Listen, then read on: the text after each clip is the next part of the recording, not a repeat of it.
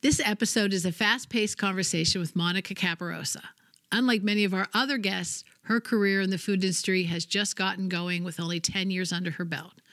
Also, unlike many of our other guests, she got into the food industry 100% intentionally. Full determination, not a coincidence. Monica really loves this industry, and it shows with how much she's done in such a short period of time. She and I have a special connection since she grew up with my kids, and her parents still live right down the street. Monica, welcome today. I'm so excited to talk to you. Thank you. We talk to so many people that have so much experience in the food industry. I mean, they're probably, like at the end of their career. Yeah. So I really wanted to talk to somebody who's right in the middle of it and talk about how you got there and everything. Absolutely. So as I've probably told you before, 90% of the people I talk to got into the food industry accidentally. And you are somebody who got in there on purpose. So tell us how you got interested in it. I did. And where you went from there. Yeah, so I got interested in the food industry in high school. I used to watch the Food Network challenge shows and kind of worked my way into the kitchen with my mom, supporting her, making a million meals for people. And from there, my family's a Penn State family. So my parents dropped my oldest sister off at college. They're eating ice cream at the Penn State Berkey Creamery. And they looked up and they're like, oh, food science. That's something that Monica would probably be really interested in. And it's not a very common major that most people know about. So, they talked about it to me, and I actually went to Penn State as a high school sophomore or junior to go visit with some of the faculty to learn more about it. And it is the perfect marrying of food and the love of being kind of creative, but also I'm a very technical person. So some of those science hard skills that come in, it's that nice little blend of that. So once I learned more about the major, I really kind of dove in and immersed myself, I would say, in the food industry. So I went to Penn State and did my Bachelor of Science in Food Science there, and really fell in love with people can really connect to food. Everybody buys food, everybody eats food. People are so far removed from the farm that I think it's really fascinating to be a food scientist, to be so connected to how food is processed and harvested. Because I do think a lot of people are confused about how their food is handled and made. And I really love knowing so much about food and kind of using my science skills that I've gone to many science classes to learn, and be able to kind of help people understand food more. So it's something that I grew up with. Everybody grows up with food and their traditions. And I was really able to kind of get immersed in it early on and majored in it and really just kind of fell in love with it. I think everybody knows in the world that I talk to that I'm a food scientist. I wear normally pretzel earrings and people are like, oh, those are so cute. And I'm like, thanks, I'm a food scientist. And do they know what that is, or do you have to explain it? No. And then it really starts a whole conversation, which is really a part of my ethos as a person. I want to help educate other people about what food science is. I think people are afraid. And when they hear science, they get even more afraid. But really, there's not a reason to be afraid. There's so many intelligent and warm, welcoming people in this industry that wants to help educate people. It's not about the money. It's really all about educating and nurturing people. Oh yeah. I have met lots of people. I had the opportunity to recruit in different areas. And every time I came back to the food industry, because they were the nicest people. So nice. And I think it's because they're working with products that people want to have. They don't have to have it. Yep. We don't have to have, snacks or candy. We don't even have to have that particular bread or that particular bagel. But we want it. And so they make an emotional connection to the food. And so you cannot sell a product that you're just not in love with. And so a lot of people in the food industry have that emotional tie to their product and gets them all excited.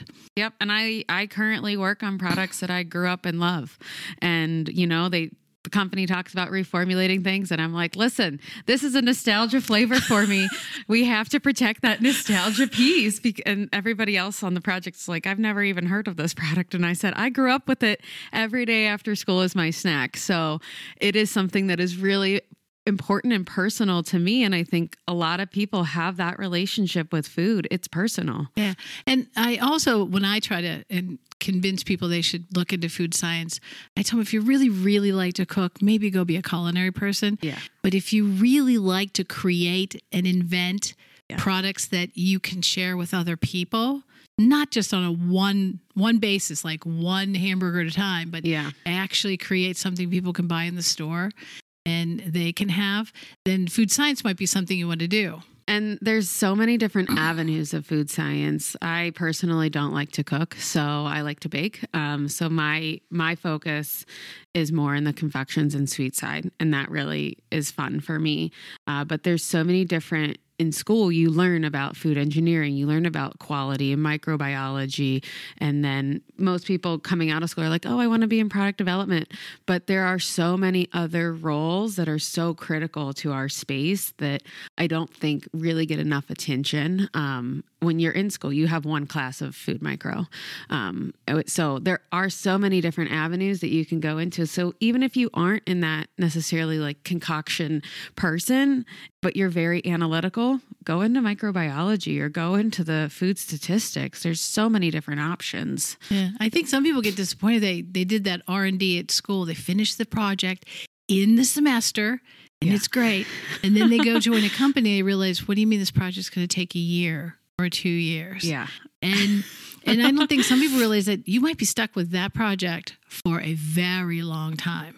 Yeah, I think school is a nice snapshot to learn all of the different aspects, as well as internships. I did a number of internships, and they are intentionally giving you projects that you can start and finish in your 3 months or 6 months so that you feel a sense of accomplishment, but the company can also assess how well you can problem solve and think through the planning and dynamics you need to complete a successful project. Because as a company, they want somebody who can complete all phases of a project. They don't want somebody who can just do the first portion of it.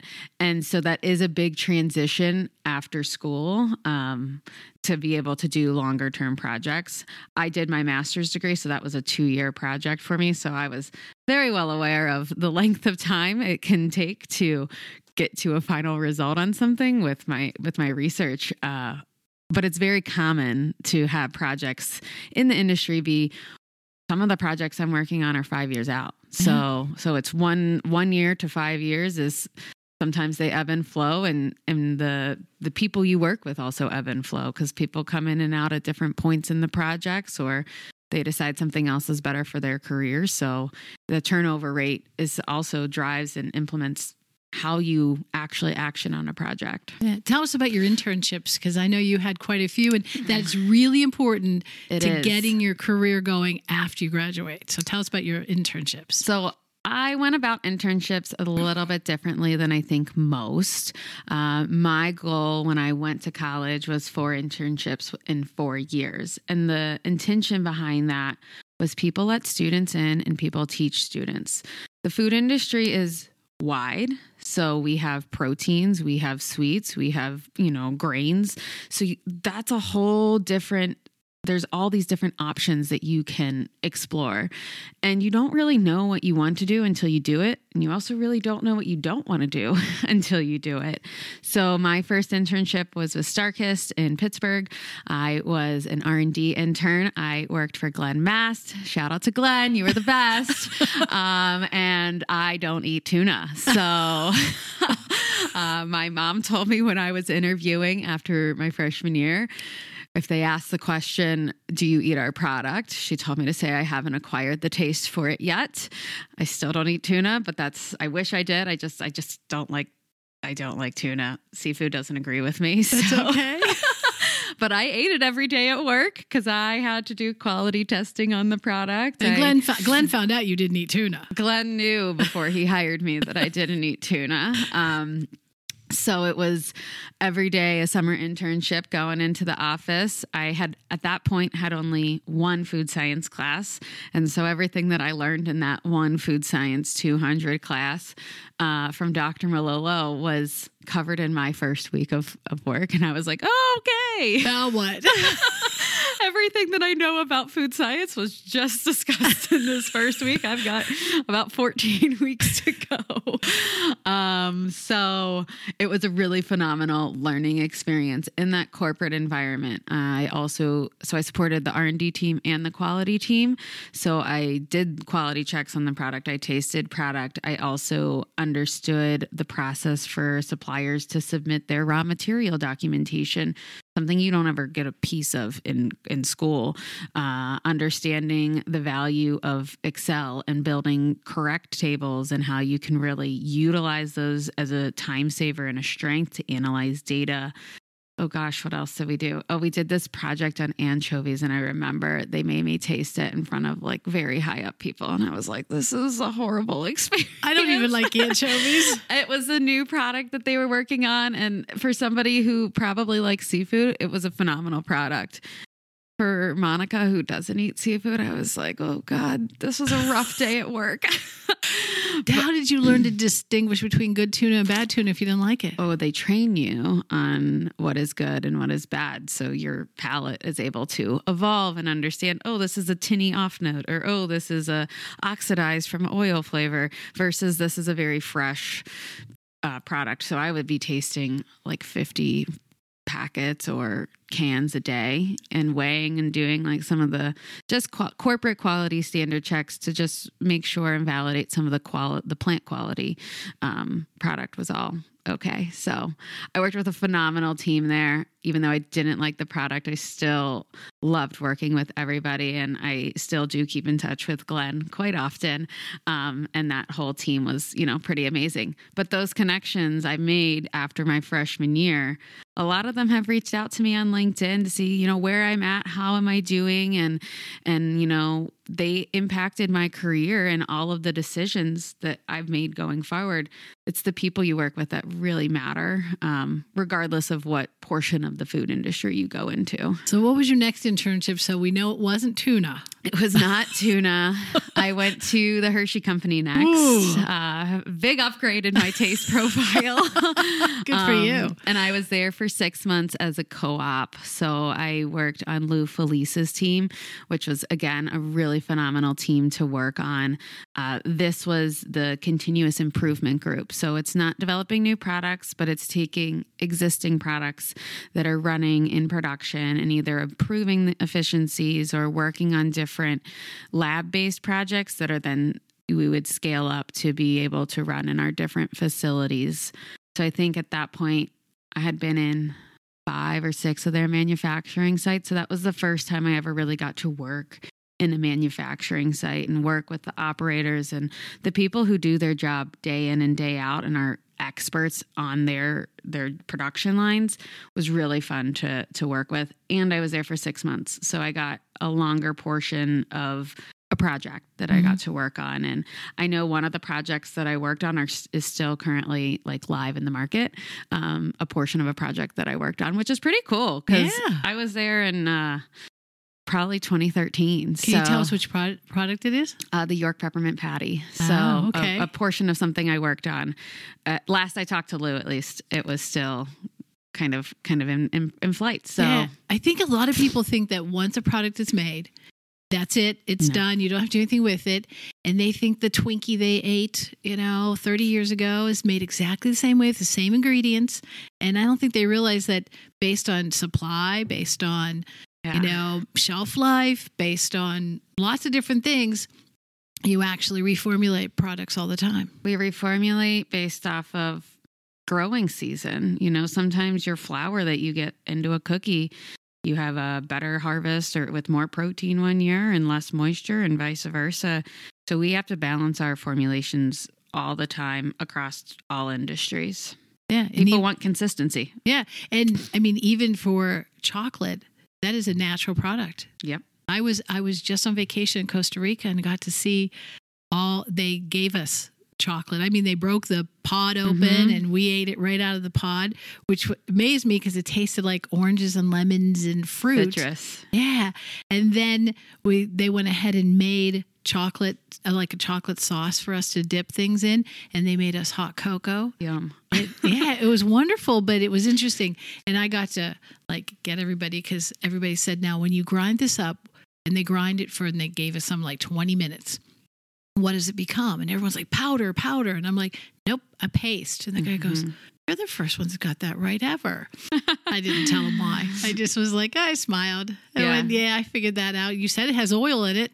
Yeah. Makes a paste. Yeah. So where did you go after Hershey? So my Hershey experience led me to want to be in a production site and really understand, what does production look like every day?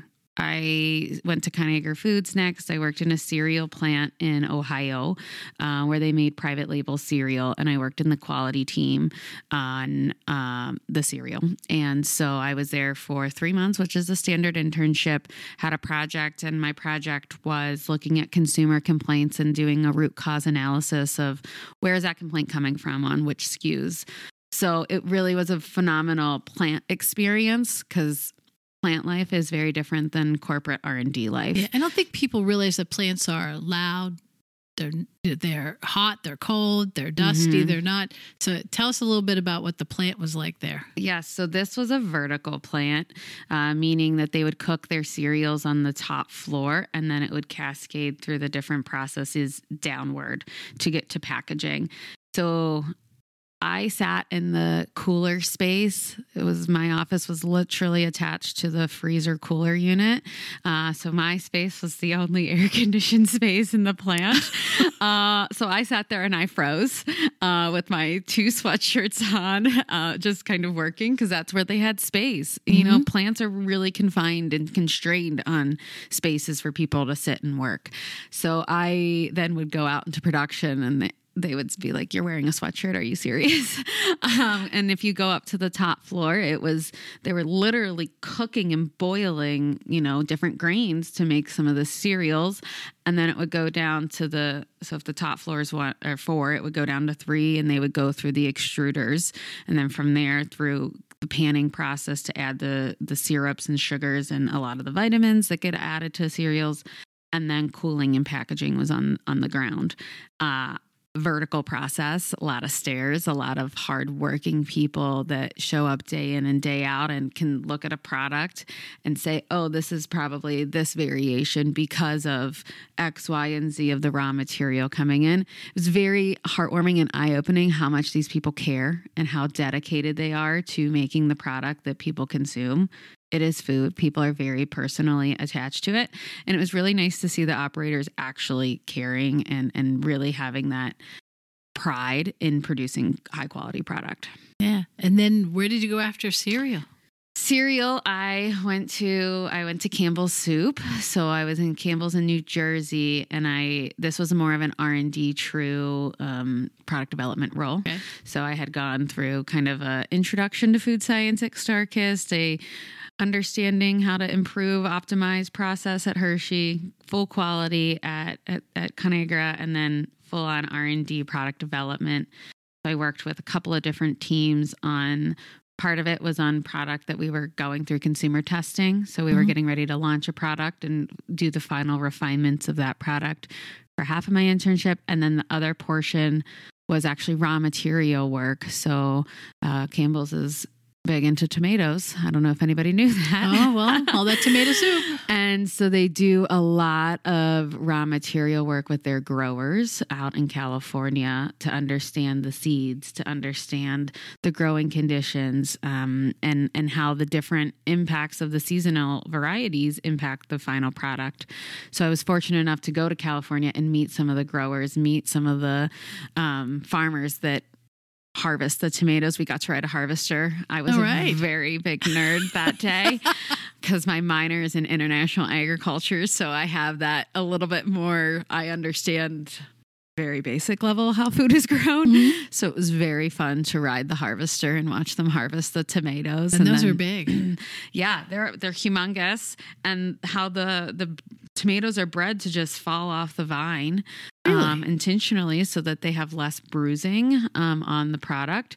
And then they go into these massive trucks that go down the highway to go get processed within like a 10-mile radius.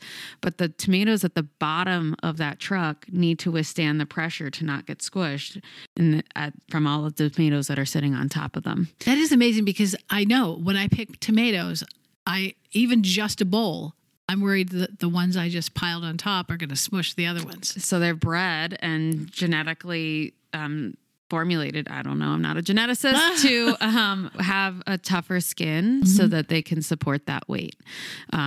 So it was it was so fun to go visit the farmers, understand that these are real people growing your food. They are family farmers that have been doing this for years and work with Campbell's to be able to produce, their tomato soup. They make a lot of the raw materials that are then transferred to other production sites to put them into finished good. Yeah, so you're excited to make these things, but these people are excited because they're looking at this can of tomato soup knowing that their tomatoes are in there. Yeah. They get real excited about that. They get super excited, and it's family run. So it was really cool. I come from a family business, so it's cool to see family businesses still being really supported in our industry. Yeah. So now that you've done these different things, have you at this point decided whether you want to be in the lab and R&D or you want to be in the plant anymore? So I definitely like the roles that cross over between corporate and production in the plant. So my focus turned to being corporate side, but still with a lot of travel to the different plants and production sites. So that's where I focused kind of product development side as opposed to like the quality or the continuous operation improvement. I'm definitely product development and definitely more hands-on at that lab level and then scaling up to production. Now, during these internships, did you have to ask for some of these opportunities? Like, can I go to California? Yes. Can I go do these things? You are your own biggest advocate. So I'm an asker. People can always tell me no. But if you do your research and you present your facts and you lay out, I want to go on this trip because I think it will be beneficial because of X, Y, and Z. It ties into my project this way.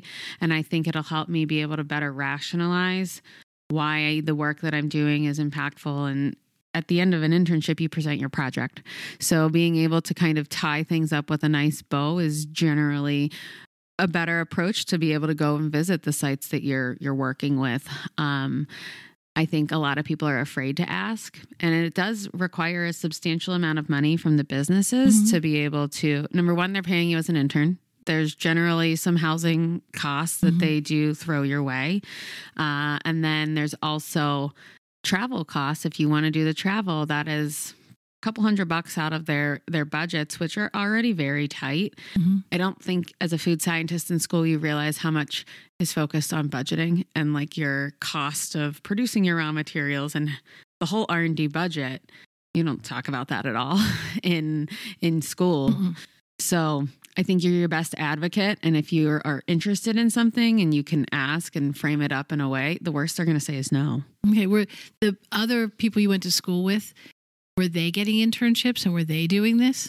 A lot of my friends did get internships. A lot of them went back to the same company year after year, which is a really great model too, because a lot of them still work at those companies now, 10 years later.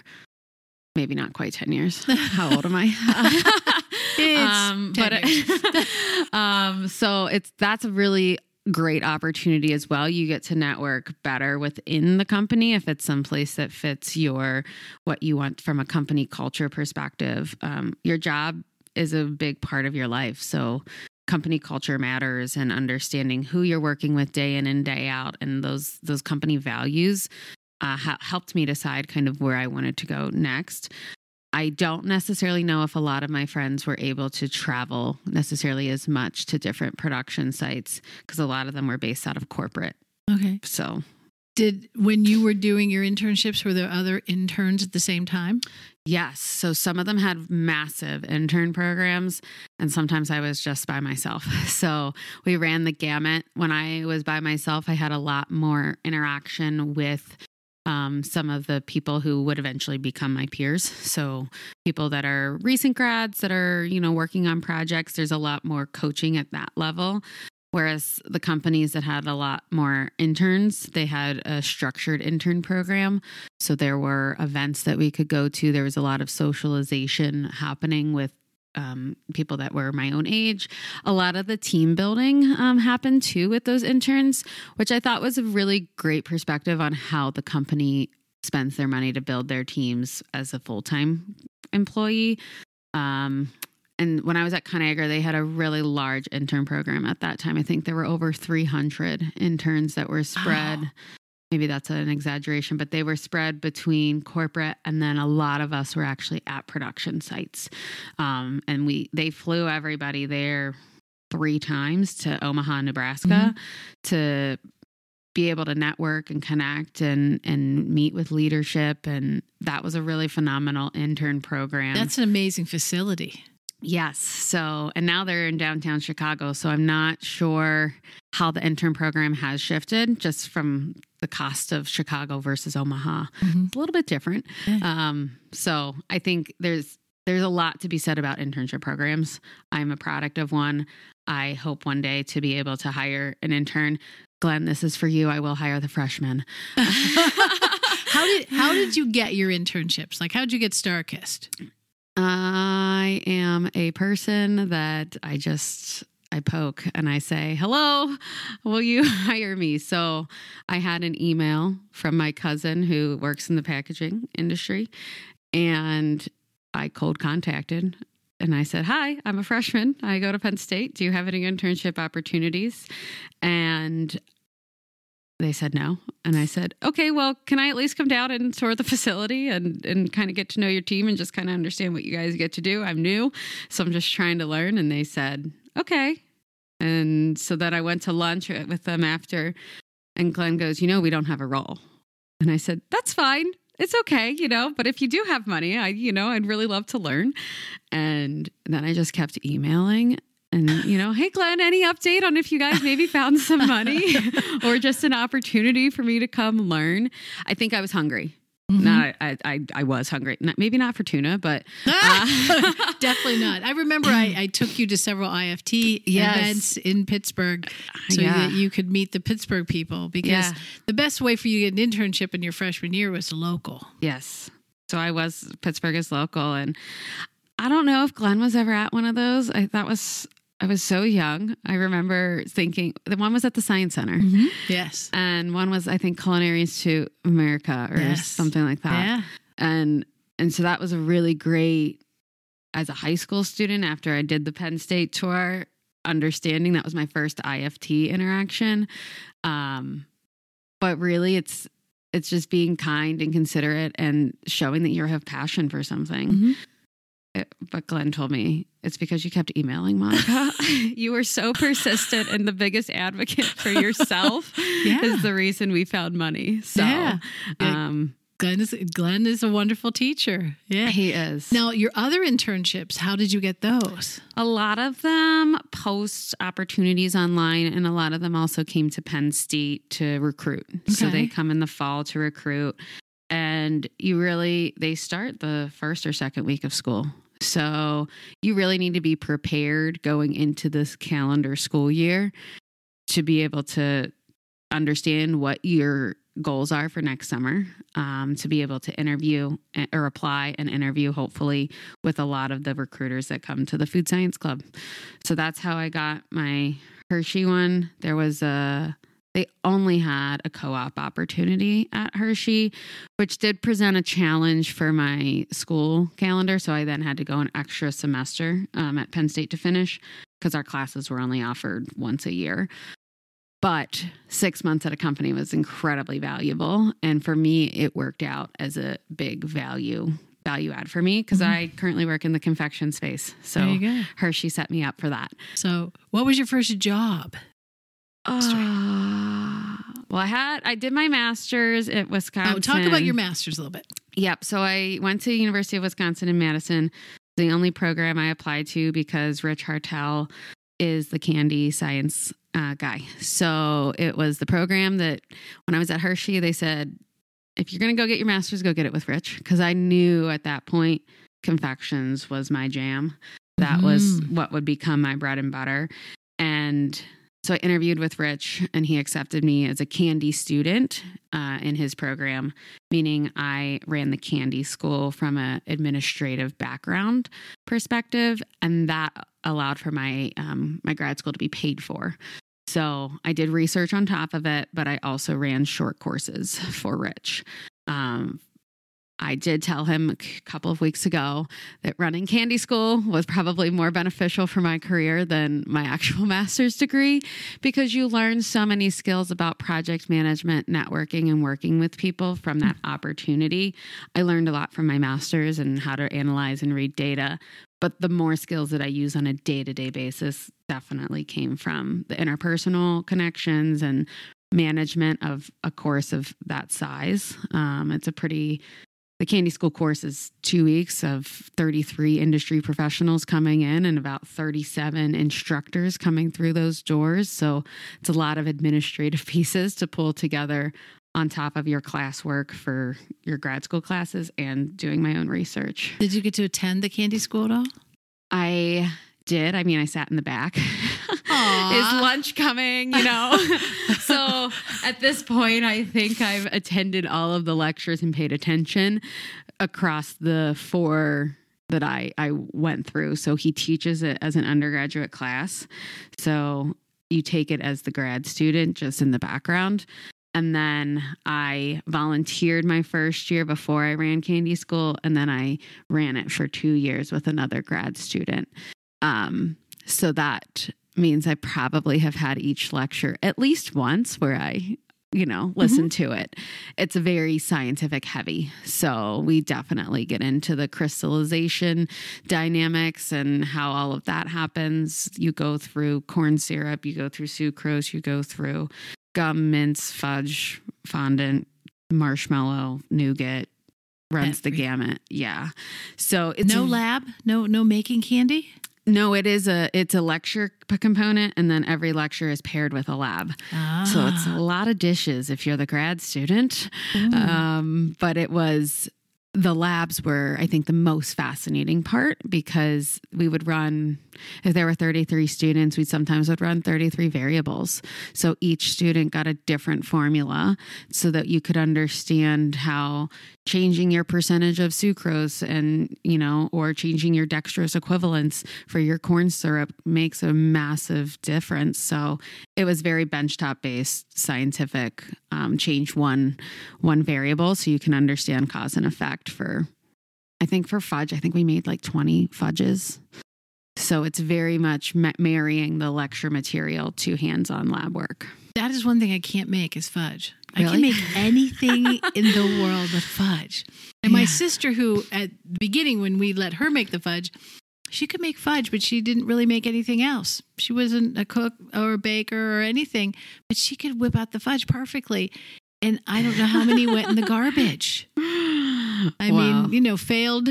Yeah. It was my failed experiment, but at home it feels expensive. Yeah, it is very, working with a lot of the premium ingredients becomes very expensive. So when you're developing, you have to keep an eyeball on your P&L and understand, okay, my marketing team needs me to keep this raw material cost below X, Y, and Z. How can I do that and still produce the quality product that they're looking for? So, I do that at home too. I'm like, oh gosh, I just ruined a batch of something. I know that was like so much worth of like really expensive ingredients. And starting over. Yeah. But in the food industry, sometimes those little mistakes will save you a lot of money down the road. They really do. And running industrial trials, it was sticker shock to me at first. Some of the raw materials are so expensive, and you have to order enough to make sure you have a buffer for when a challenge happens in operation during a trial and you have to throw a batch out. It's a costly learning experience, But not having the raw material is even more costly because you've already paid for the line time to run production. So you're not running variables in your trial, then you're not learning. Right. So after the master's, what's our first job? I interned at Lindt when I was in my master's program, and I was there for 4 months and had a phenomenal experience. So they're in New Hampshire. So I knew working in confections is where and my what kind heart of candy was. do they make? Because I don't think that's one people will recognize. So they make the Lindor truffles. So they do all of their North America production for the Lindor truffles out of their Stratham, New Hampshire facility. They also have like the Lindor sticks, which are the truffles, but in stick form. And Lindt also owns Ghirardelli. So I got to kind of see some of their Ghirardelli production. They make their own chocolate. So seeing their chocolate production and then also seeing their solid bars. Yeah. Did you get to go to California for Ghirardelli? I did not. That was not in the budget. Ooh, have you ever been there? I have been to Ghirardelli Square in San Francisco, do the ice cream shop experience.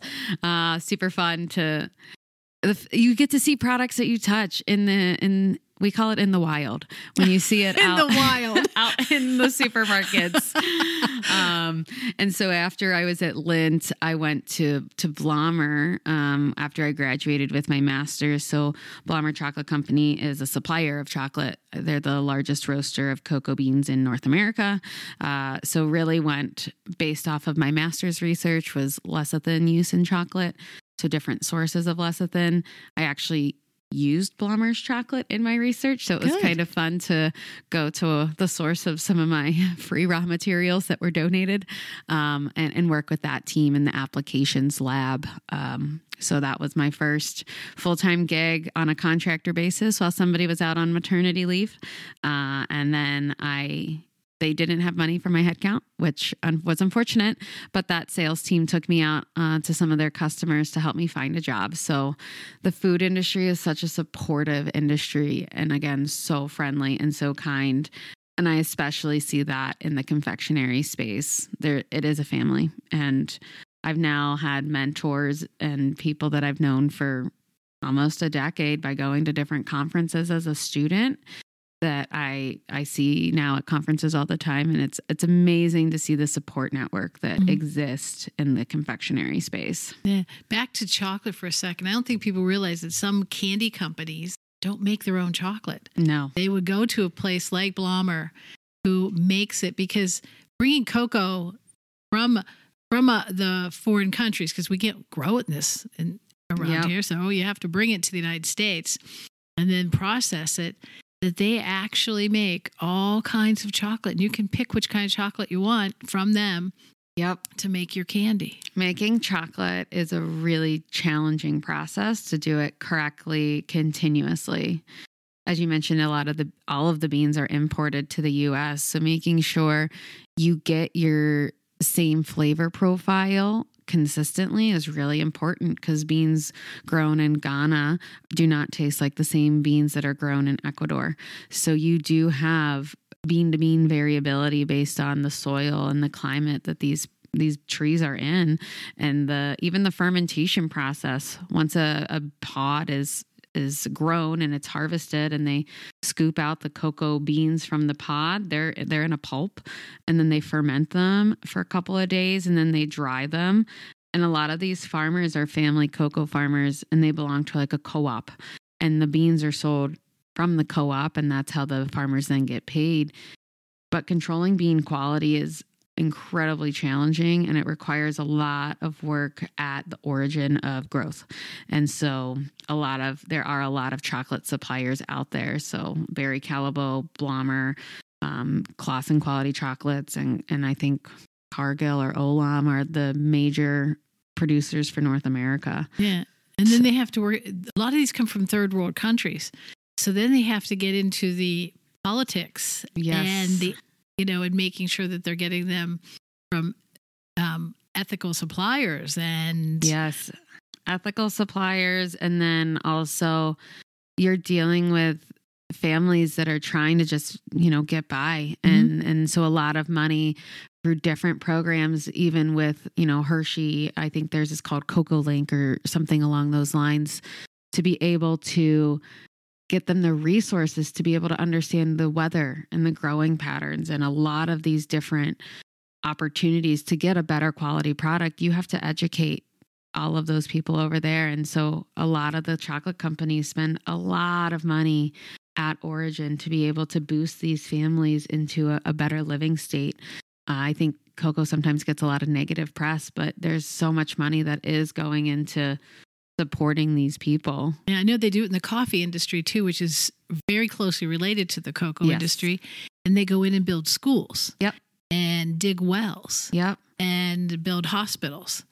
Because if they don't have a healthy family, they're not going to get a healthy crop out of these workers. No. And so they do a lot more support than just buy the product from them.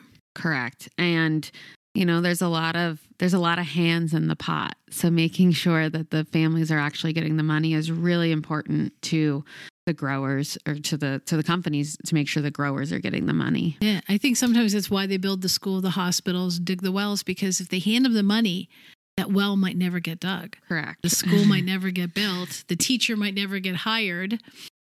So, and I know they give them things like livestock, and they give them, and they try to do a lot of things that don't have to do with money, but that they get what they need so that they can live. Yeah. And I think a lot of the families are a couple generations now growing the cocoa beans. And I know a lot of research in the US is done on cocoa. Because doing research here means that we can understand some of their growing conditions over there and support better. You don't know how your product's growing. You don't know some of the challenges that they face when they're growing. And we have the means to do some of that research here in North America. A lot of research is done in North America and Europe to support these families and these farmers. Yeah. So where'd you go after Blommer? After Blommer, I went to Ferrero Candy Company. That's where you are now. And that's where I am now. So Ferrero I'm with Ferrero now, but it's the same family. So I joined the cookies team at Ferrero, so the cookies, cones, and crust team, and I've supported product development ever since. So what kind of cookies? The Mother Circus Animals is what I predominantly worked on for my tenure in there, and Famous Amos. Okay. So my team called me the Mother of Mothers. I now work on our chocolate brands, so now I'm the grandmother of mothers because somebody else is tending to the care of those products. Oh no! So I've spent a lot of time. It uses a compound coating on the outside of it, so instead of a chocolate, you use compound coating. It has a different fat than cocoa butter. So I worked on those projects because it's very close to my master's and my background. And so now I support our chocolate business. I traveled to Europe recently for a couple of weeks to be able to see our production sites internationally and work with our teams in Alba, Italy, which is where Ferrero's headquarters is based out of. So spent a lot of time really getting to know people from all over the world and working with all the different time zones on a daily basis to just have a true appreciation for food is universal. Food, people definitely have a very personal connection to food that they grew up with. And we support brands. The Keebler Elves are, I don't know how old, but it's over 150 some years. Butterfinger celebrated its 100th anniversary this year. So we support brands that people know and love. And working in Chicago, I get to talk about, these brands and how they used to be made in Chicago in one of my volunteer hobbies on the Chicago River. So you get to see where the old Curtis Candy Factory was, where they made Baby Ruths and Butterfingers back over 100 years ago. So for people who don't know, when you're talking about these river tours, you're talking about, these are open boats. They it's like the double-decker bus on the river. On the river, yes. And then you get to be that person who points out all these things and tell them all these stories. Yes, yeah. It's my volunteer hobby with the Chicago Architecture Center. So that's funny. But Chicago's a big food city. It is. And I love living in Chicago, and I really love on my tour being able to, sometimes you can smell chocolate on the boats because Blommer roasts cocoa beans not far from the river. So you can sometimes smell chocolate. You can see about 15 to 30 different food corporate headquarters from the river. So when I lived in Chicago, I lived in the suburbs and we lived near a General Mills cereal plant. We didn't really notice it too much until they did the chocolate cereals.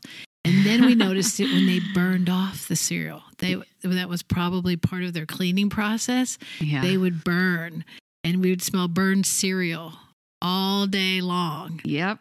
And then you go back to producing. And I don't think they did this every week. They did it probably once in a while. Yeah. But we would smell that burned cereal. I remember working at Hershey. You could always tell when they were roasting peanuts for the Reese's plant right down the road. It always smelled like peanut butter. It was great. Yeah. But I'm curious, like, do people with peanut allergies, do they have a problem when they're roasting? I don't know. It's always been something I'm curious about. Yeah. Like in the air. Yeah. Yeah. Because depending on how severe your allergy is. I guess. I know some people can't even touch it. Can't even touch someone who touched it. Yeah. So that would be, they probably don't hire too many people with peanut allergies, but the general public would be a problem. Yeah. That's why I always wondered when they burn leaves. I always feel bad for all the people who have asthma. Oh, and everybody in the neighborhood's burning leaves. And I'm thinking those people are running for cover. Because that's got to be really bad. Hard on the... Yeah. So tell me some of first let me ask you this. The company you work for right now is not a name brand a candy company to the general public. So tell us some of the brands that they make. Yeah, so Ferrero is a privately family-owned company. They do make brands that I think a lot of people are aware of, but they don't necessarily know that Ferrero makes them. Right. So they make Nutella, I think is the most iconic brand that people in the U.S. are familiar with, between Nutella and Tic Tac. They also make the Kinder Bueno bars. So those are starting to kind of trickle onto shelves right now. But other brands that they've purchased in the U.S. has allowed them to get a larger distribution in the U.S. So they purchased like those Keebler cookie brands from Kellogg's. We've purchased Ferrara Candy Company just purchased Jelly Belly, or they're in agreement right now. And Ferrara operates a little bit different than Ferrero because Ferrara is still an independent company from the family business. But we keep acquiring brands. The chocolate business came from Nestle when they sold their North American confection space. So they buy a little bit of everything, which is phenomenal. And other brands that I think are popular, the Ferrero Rocher, obviously it's the name is in, that's really what I think is what people think of when they hear Ferrero. But Ferrero is not the same family as Ferrara. We just talk about one letter difference, right? Yes. What? So Ferrara Candy Company. That is a Chicago family that started that company. Okay. And then Ferrero, Ferrero, is the Ferrero family from Alba, Italy. So. Yeah. It's, everybody's like, oh, who do you work for? I'm like, close enough. Oh, whatever. Whatever you can get the vowels in there. So we've spent a few years, I would say, integrating the businesses from the North American owned entities into the Ferrero systems. Yeah, because I think that most people look at their food and they say, okay, you worked for Campbell's. We know what that is. Mm-hmm.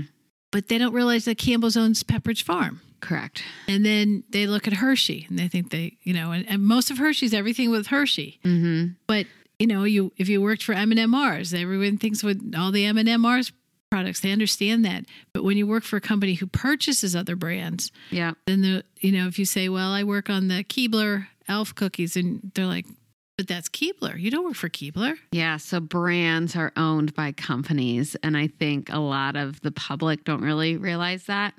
I think Smucker's, everybody knows they have jelly, but they also have Jif, that peanut butter and jelly go beautifully together. Yes. But Smucker's their money comes out of pet food and coffee. Yes. And jam and jelly's just one of the things. It's not their bread and butter. No. And matter of fact, they just hang on to it because I think people would I don't know what people would do, that their heads would explode if they found out that Smucker's wasn't Smucker's. Yeah. Smucker's Jam and Jelly. They just keep making it. Yeah, they really do. And they're good at it. Yeah. I think one thing that I wish I had more of in school was business. I think as a food science major, you get all of the science courses. Holy moly, do you get the science courses? I could probably do with a few less science classes. But as a food scientist, as a product developer, I work so much with my business counterparts in marketing and finance and operations and procurement that going into the industry, it's a little bit more of a black hole with a very technical background. So I think if I were going to school now, I probably wouldn't have taken my art history class. I probably would have taken a business class. Yeah. Because it's actually something that I use now that I've had to learn outside of school. Right. And I think that the food industry is doing a better job with the business part of it, because I know when I first started working with people years and years ago in R&D, they had no idea about a budget. They were not told how much anything cost. They were told to reformulate something. They didn't even know what the impact of their product was. They don't know. And if something got taken away from them or a project just got canned, they were never given any explanation. They just figured, well, somebody changed their mind. Yeah. And they didn't understand the impact of their work. And I think they do a better job now of letting them know, the impact. And maybe it's the fact that we have all these different computer programs, so the information can be there and they have access to it. Because before I guess they would have had to walk up to the finance department and sit down and have a conversation to know anything. Technology has certainly changed the way we've worked. The collaboration is huge now for us. And my marketing team sits in New Jersey, but I sit in Chicago. But we are still having conversations with them daily on, Teams or Zoom. And I think the pandemic helped open a lot of those doors for more collaboration virtually to get everybody what they need. Also, we support plants. I don't sit at a production site now. So being able to have those open dialogues with the operations team and understand the challenges that the operation team faces before you develop a product is also critical, because ultimately they're the people that are going to need to run this product sustainably and efficiently. So if you need to formulate products in a specific way due to labor reasons, you need to have those conversations before you lock in a final formula. What size case does your chocolate chips come in? Is it a 50-pound case?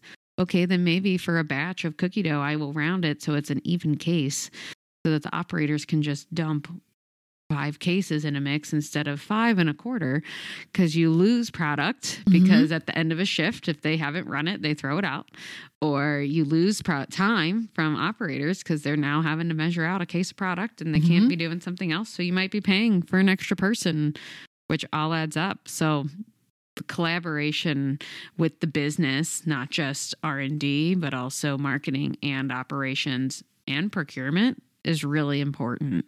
Tell us about one of your fun projects, something that you did that you just really enjoyed. Oh boy. My first mother's project, I think, was my most fun because it was something that was so new to me. I had a lot of varied experiences in my internship, but I had never really seen a project from ideation and concept the whole way through to production and then seeing it out in the wild. So the Mother's Mythical Creatures was my first everyday product that I launched. It is the Mother's Circus animals, which are the pink and white animals covered with compound, so frosting. And they have nonpareils on them. They're pink and white. Yes. And they are circus animals. So the Mythical Creatures was the unicorn, mermaid, Loch Ness monster, and dragon version of this. The kids must love that. Yes, and it's purple and white, and it doesn't use nonpareils. It uses sanding sugar instead, so a little bit more of a crunchy texture when you eat it. And so that product is an everyday product, and I just had a lot of learning. We partnered with a co-man on this one, so I really enjoyed working with that co-man team. They spent a lot of time just helping me understand basic cookie production and processing because I started 2 weeks before COVID hit. So a lot of my learning was virtual and I wasn't allowed to go to the plants for, the first 6 to 9 months, really. Wow. So as a product developer, it becomes very challenging to understand how your products are made. So I spent a lot of time on phone calls with different team members trying to explain So you were to me. working from home? I worked from home, I started February of 2020 with Ferrero, and then we went to work from home like middle of March with the rest of the world, thinking it was only going to be a few weeks. Yeah. It was more than a few weeks. Yeah. And our role is important to go to our production sites, but our production sites are not in Chicagoland. They're not in Illinois. So you really couldn't travel at that point in time. So that project, I think, was the most fun just from everything was new. Everything was fresh, figuring out the process, working with the marketing team and trying to pick away what their vision was and make it come to life, but do it with a budget. Again, you don't learn about budgets in school. So that awareness piece was a good learning opportunity. And the product is great and it's on the shelf. And I remember seeing it the first time. I wasn't expecting to see it on shelf. And I got so excited. And then I stood in Target and I was like, oh, you guys, maybe you would like these. You were selling them? Selling them. And then I think the next time I went to Target, I was with my friends. They're like, oh Did my you gosh. do selfies? I have selfies with all of my products. Yes.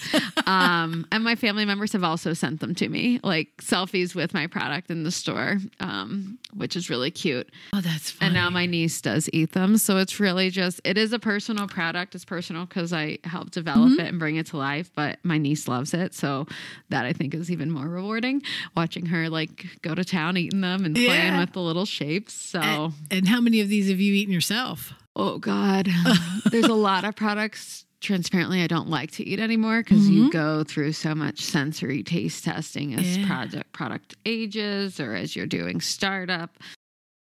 A lot, a couple 100 pounds. I worked with a food company once and they allowed their employees at the time, and I don't know if they still do, to eat right off the line. And they did it. No-go. They did it for several reasons. One is they caught mistakes. I mean, because sugar and salt looks the same. Yeah. And so the product, they'd catch a mistake right away. So that was great for them. And they also found that you let people do that for a week, they never ate it again. They just rarely, they'd have to be starving to eat it. Yeah. And then they let them take as much as they wanted home with them. So at the end of the day, they'd have all the ones that had just been weight checked or just been, checking the seals and the packages and that couldn't go in. Good product, but they just not can't, saleable. Yeah. So they would say you could take as much as you want home. Well, they found out that after about a month, people stopped taking anything home. So they didn't want it. They had no theft. Yeah. It was like they wouldn't steal something they were given. And they even said Halloween, Christmas, because it was a candy company. You can give this to your friends. Take it all you want, At the end of the day, you can't take all you want. You can take whatever's there. Like there's like 20 boxes and you want to take 15 of them, go ahead. Yeah. And this way, nobody was stealing anything because it's a good model. Yeah. Would not pass today. I don't know. This was only like 20 years ago. And I remember because the person who worked in the QA lab had all the product that they tested. And she said it was nothing was opened. Everything was just tested by for seals. Yep. And she sent me a huge box of it right before Halloween. And it was like, this is wonderful. It was my very favorite candy. So I was like happy as could be. Yeah. Yeah. And I went to visit a plant. It was an ice cream bar company. Oh, yeah. Okay. So they make ice cream candy bars. I don't even know if they still make them. But anyways, we were standing at the end of the line and half of the product was packaged and going to boxes. The other half was going into garbage bins. And we're standing there and we were there for like an hour standing there and I couldn't stand it anymore. I finally said, why are you throwing away half of the product? And he said, well, the packaging equipment's down. Mm-hmm. That's your bottleneck everywhere. And everything comes off this line splits into 2 packaging areas. So we can't shut the line down for half the package. And I said, well, how long has it been down? And he says, it's been down for about 3 days. And they were just putting it in huge wheeled garbage cans and sending it out to the garbage. It couldn't be reworked or whatever. Yeah. And they said they were losing like $10,000 at the time. This is like 30 years ago, $10,000 an hour. Mm-hmm. And they thought that was acceptable to keep the other half of the line working. So they had something to sell. Well, it depends on who you're selling that product to. Yeah. Because Walmart, you need to have product. Yeah. Because otherwise you get hit with fines. Yeah. So they were running it. And I was just standing there going, I said, well, if you told me, I would have brought my cooler. I mean, because there was nothing wrong with this product. Unfortunately, that happens a little bit more than I'm able to stomach, Sometimes when you do run trials, I do need 10 hours worth of production data to make sure that, we ran one product. It worked beautifully for 6.5 hours. And exactly at that 7-hour mark, it wouldn't run anymore. And it was, we still really don't know why it wouldn't run. But it was something in the formulation that, a layer of product builds up over time and you're cleaning it off, but you're never really getting back to a baseline. And so you need longer trials to be able to identify a lot of those problems, which means a lot more product goes to waste. And I would say waste in quotes because a lot of it in our industry at least goes to like animal feed. Mm-hmm. So we can sell it for pennies, make some money back off of it, but it's not fully wasted, which makes me a lot happier. Because it doesn't just go to the garbage. Yeah. I went to a Smucker's peanut butter and jelly sandwich facility. They're making the sandwiches and anything that was scrap, because there's little round sandwiches, all the crust, and any sandwiches that didn't quite make the quality check, they sold to the pig farmers. Yep. And that was great. This ice cream, when they couldn't, it was just a dairy product with chocolate and just melted into a mass of I don't know what at the bottom of those garbage cans. Yeah. And so I couldn't do it. But I know a lot of companies do sell a lot of their waste, as they say, to the farmers or to whatever feed. And my friend, she has her PhD in animal science and feed science. So they take the formulations as similar to what we do in food science, but in animal science and nutrition. And she has to figure out their feed formulations based on the varying waste that they get. So she understands from a macronutrient what the animals are getting. And if you have 10 truckloads of cookies this week and 5 truckloads of chocolates next week, how they balance their formulations are really important to be able to incorporate that. So the food industry, she has her bachelor's is in food science. And then, so the food industry doesn't just stop with the food that goes to the shelf. It's kind of circular if you think about it. Yeah. The animal feed feeds the animals that then enter the food. Yeah. The food industry. The circle of life. There you go. The circle of life. Well, I know that I have a problem with throwing food away. I mean, it's like I couldn't work in a restaurant where someone sends back half a plate. If I'm looking at it, half a basket of rolls. And I'm like, I have to throw these away. They're perfectly good. But when you do a plant trial, that all goes in the garbage. Yeah. We calculate out how much waste we're going to have. I mean, plant trials are necessary. Yeah. You can't not run a plant trial because in order for a consumer to be able to afford a product, we need to understand how much it costs to run it and what are those line settings and how fast can we run it to still maintain quality, or how fast is our bottleneck packaging? Most of the time it is. So how can we run to be able to feed packaging to avoid downtime? Those are all things you learn at trials. And sometimes you can do a trial in 2 hours and get what you need. And sometimes you need to run a 2-day trial or a week-long trial. But there's sadly a lot of waste that's produced. But I like to think of it as you're then preventing further downtime and further waste from being produced when you're running thousands and thousands of pounds of product. Yeah. I went to a plant that made frozen pancakes, and it was little teeny grills, little squares with each pancake in a conveyor belt. And then they went over and flipped over into a conveyor belt at the bottom and kept going. And there was a guy there with just a little stick to make sure that they were all lined up and everything. And it was going at a nice, slow pace. And they told me that when they first ran it, they ran it all out fast as they could. And they had pancakes flying everywhere. Mm-hmm. The waste was incredible. They said just hundreds and hundreds of pancakes. And they hired a master degreed person for an internship and had him do a time study and figure out the optimal time to run it.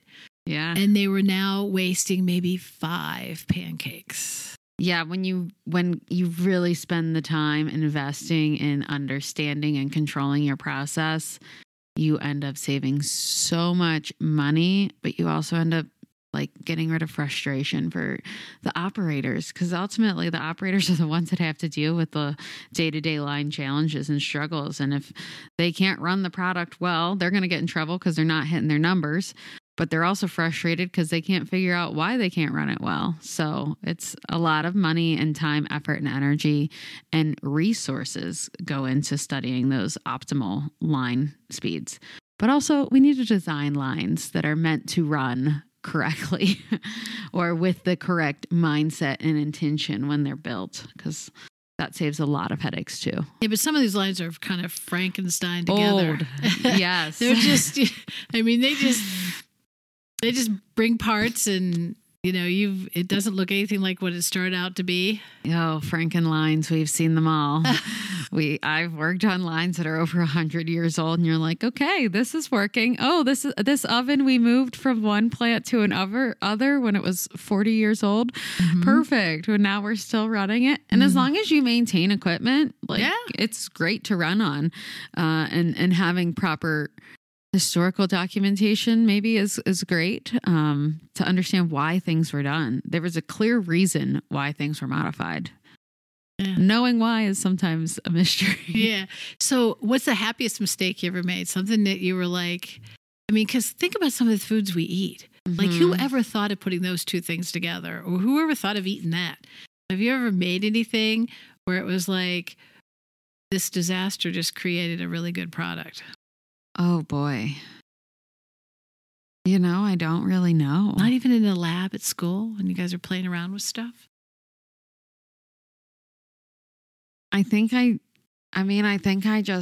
we've created so many different things that I don't know.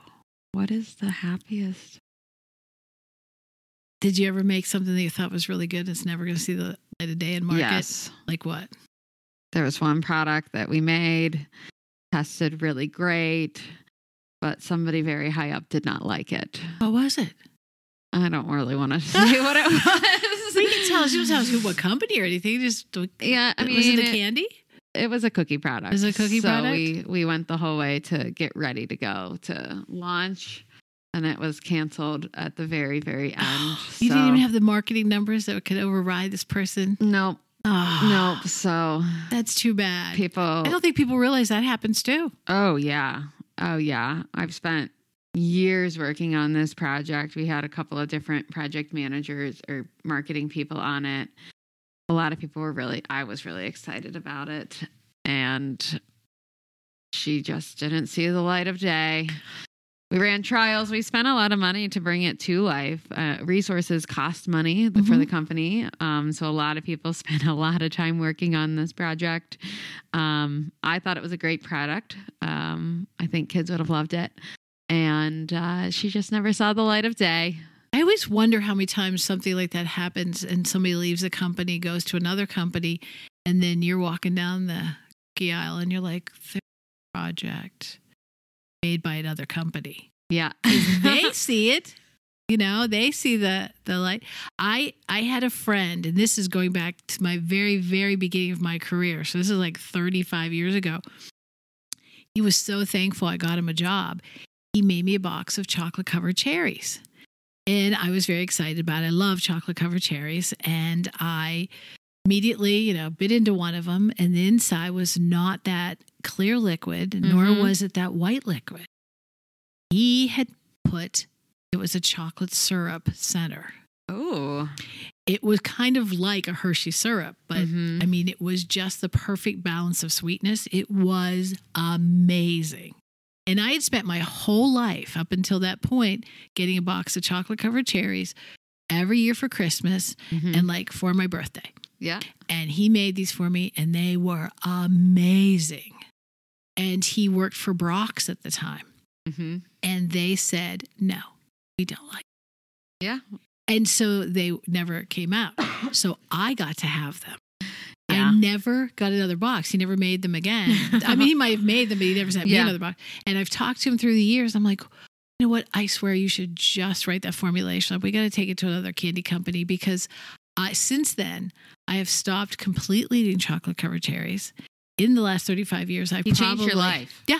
Well, he kind of ruined it because he changed it to the point where I absolutely love this, but he ruined it because seriously, people buy me chocolate covered cherries and I'm like, thanks. Yeah, it's not quite what you were hoping for. I mean, I can take the ones with the liquid, the really clear liquid, but if you get down into the ones where it turned white, and I'm like, no. So I can't even eat a cheap chocolate covered cherry. Have you had Moncherie? It's a Ferrero product. It's not sold in the U.S. Well, then. But it has alcohol in it.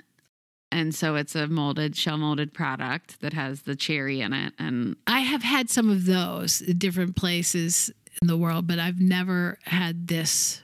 Yeah. I mean, so I would love to find a company, and say, to make them. Guys, and I asked him how he did it. And he laughs because he said it was an accident.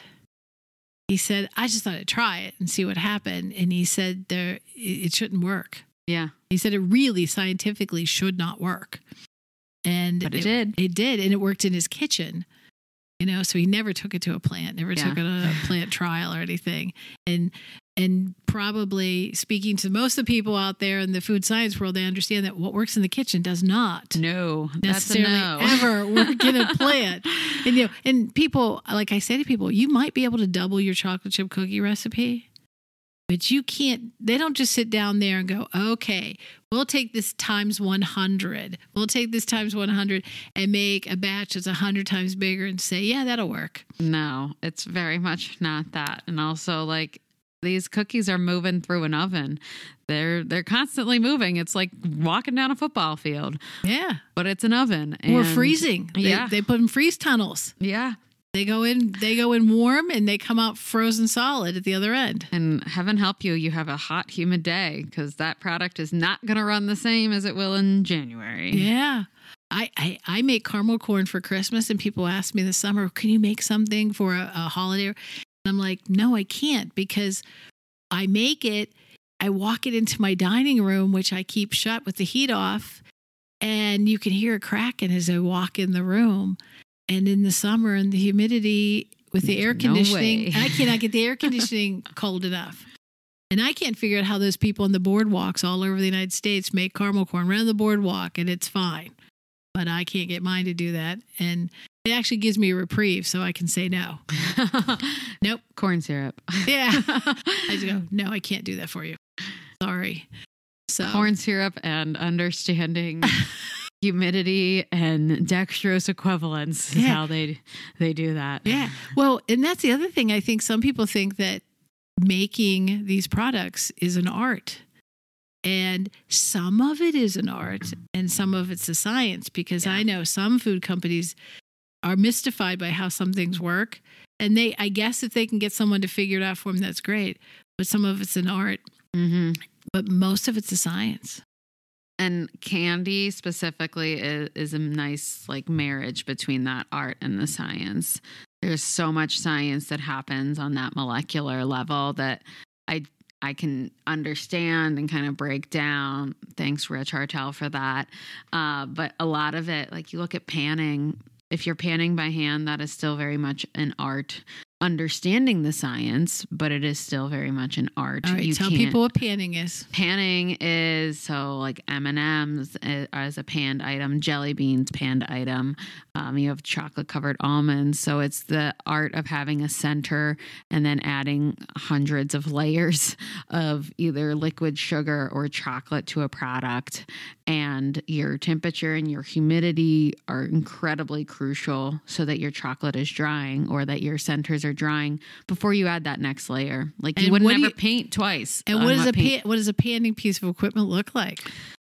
Well, the ones that are automated are ginormous drums that They look like cement mixers. They do. They really do. And they have baffles or little, I don't know what they're called, baffles. So like on your the inside. Right? Well, like your dryer Yeah. has those little pieces that stick out. Yep. And so then they have liquid automatic spraying solutions in those drums. But then there's also hand panning drums, which have an opening, and it's kind of like this oval oblong shape that you have the product in. You turn it on and it rotates kind of like a rock tumbler. Mm-hmm. And you use a ladle and you ladle in X amount of product, and then you hope it dries. If your temperatures are and your humidity is correct, it hopefully will work. In candy school, we used to use a vacuum cleaner, and we would put like a shop vac. We put dry ice in it and run it in reverse so that it was blowing the dry ice into the pans to dry off the moisture in the pans. And then before you add your next layer of product. So, but these operators in those places, they really are talented. So talented. Because they know exactly how much to put in that ladle. They look at it and they say, we're good to go, or no, this is not going to run correctly. And they can do it day in and day out, different temperature conditions and humidities, and can really adjust their process correctly. But that impacts your efficiencies. The amount of product you'll get out on a humid day is not the same that you would get out on a dry day. Yeah. So of all the candies out there that you've worked with, or even the ones that you eat, which one are your favorite? Take 5. Take 5 is That's my favorite. favorite too. I was so happy when they came out with that. Yeah. So when I worked at Hershey, I think his name was Mike Knoll. He's the guy who created the Take 5 from Hershey. And then I had a project where we had to make it in the lab. So it was like I saw it run in production, and then I had to make it in the lab. And I have to admit, I'm really happy they make it. Okay. Yeah. But come on, this was an old family recipe that people do all the time. They take that pretzel, they put the caramel on it, they stick it, and they put it in the oven. I mean, I looked at it and I went, "Oh my gosh, did they just get this from like one of their family members?" But I was so happy that they put it in production, because that is one of probably they're only of their new candy bars in the last 50 years I like. Yeah, Take 5 is easily my favorite, followed by a York peppermint patty. Really? I love them in the freezer. In the freezer, okay. They're so good. Pop one out of the freezer. It's just like a nice, refreshing after dinner mint. Yeah. And I like the fun shapes because I like all the seasonal gimmicks. You know what's really funny is when I first started shopping at Sam's Club, my son loved York peppermint patties. I used to buy them. The tall case. Yeah. And and I think he ate those faster than anything. Yeah. Yeah. Well, does he still eat them? I don't know. I have to ask. I don't know. He probably still does. I don't buy them. I don't, I try not to buy any amount of candy in great quantities. Yeah. Because that's. Just eat it. We eat it all. Ferraro's tagline is delight in every bite. So we like to bring, some sweetness and joy to the world. And confections is really, people have a choice when they eat it. Mm-hmm. They're looking for that comfort, and it hopefully brings a smile to someone's face, or like they're crying and they're just eating chocolate. So really, confections has connected so many different avenues of people's lives. And I absolutely love the family that I have in the confectionery industry. It's just such a family-friendly place. Mm-hmm. And I know that your family likes to bake. So what is your favorite thing to bake with your family? Favorite thing to bake? I really love brownies. So I have a recipe from Dory Greenspan's book that I use for brownies. But from a historical family recipe, I think my favorite Christmas cookie that my mom makes are thumbprints. So it's a brown sugar-based dough rolled in, I think it's walnuts. Mm-hmm. And then we put a homemade jelly on it. So usually raspberry is my favorite one, but my sister likes strawberry. So really? Yeah. So, but your mom historically, her thing is to give out nut rolls. Yes. Nut roll season has started in our house. And I know she used to employ all the children. Yes. Yes. In this process. Yes. We all have our own nut roll pans now. We all have the whole set. That was a Christmas gift one year.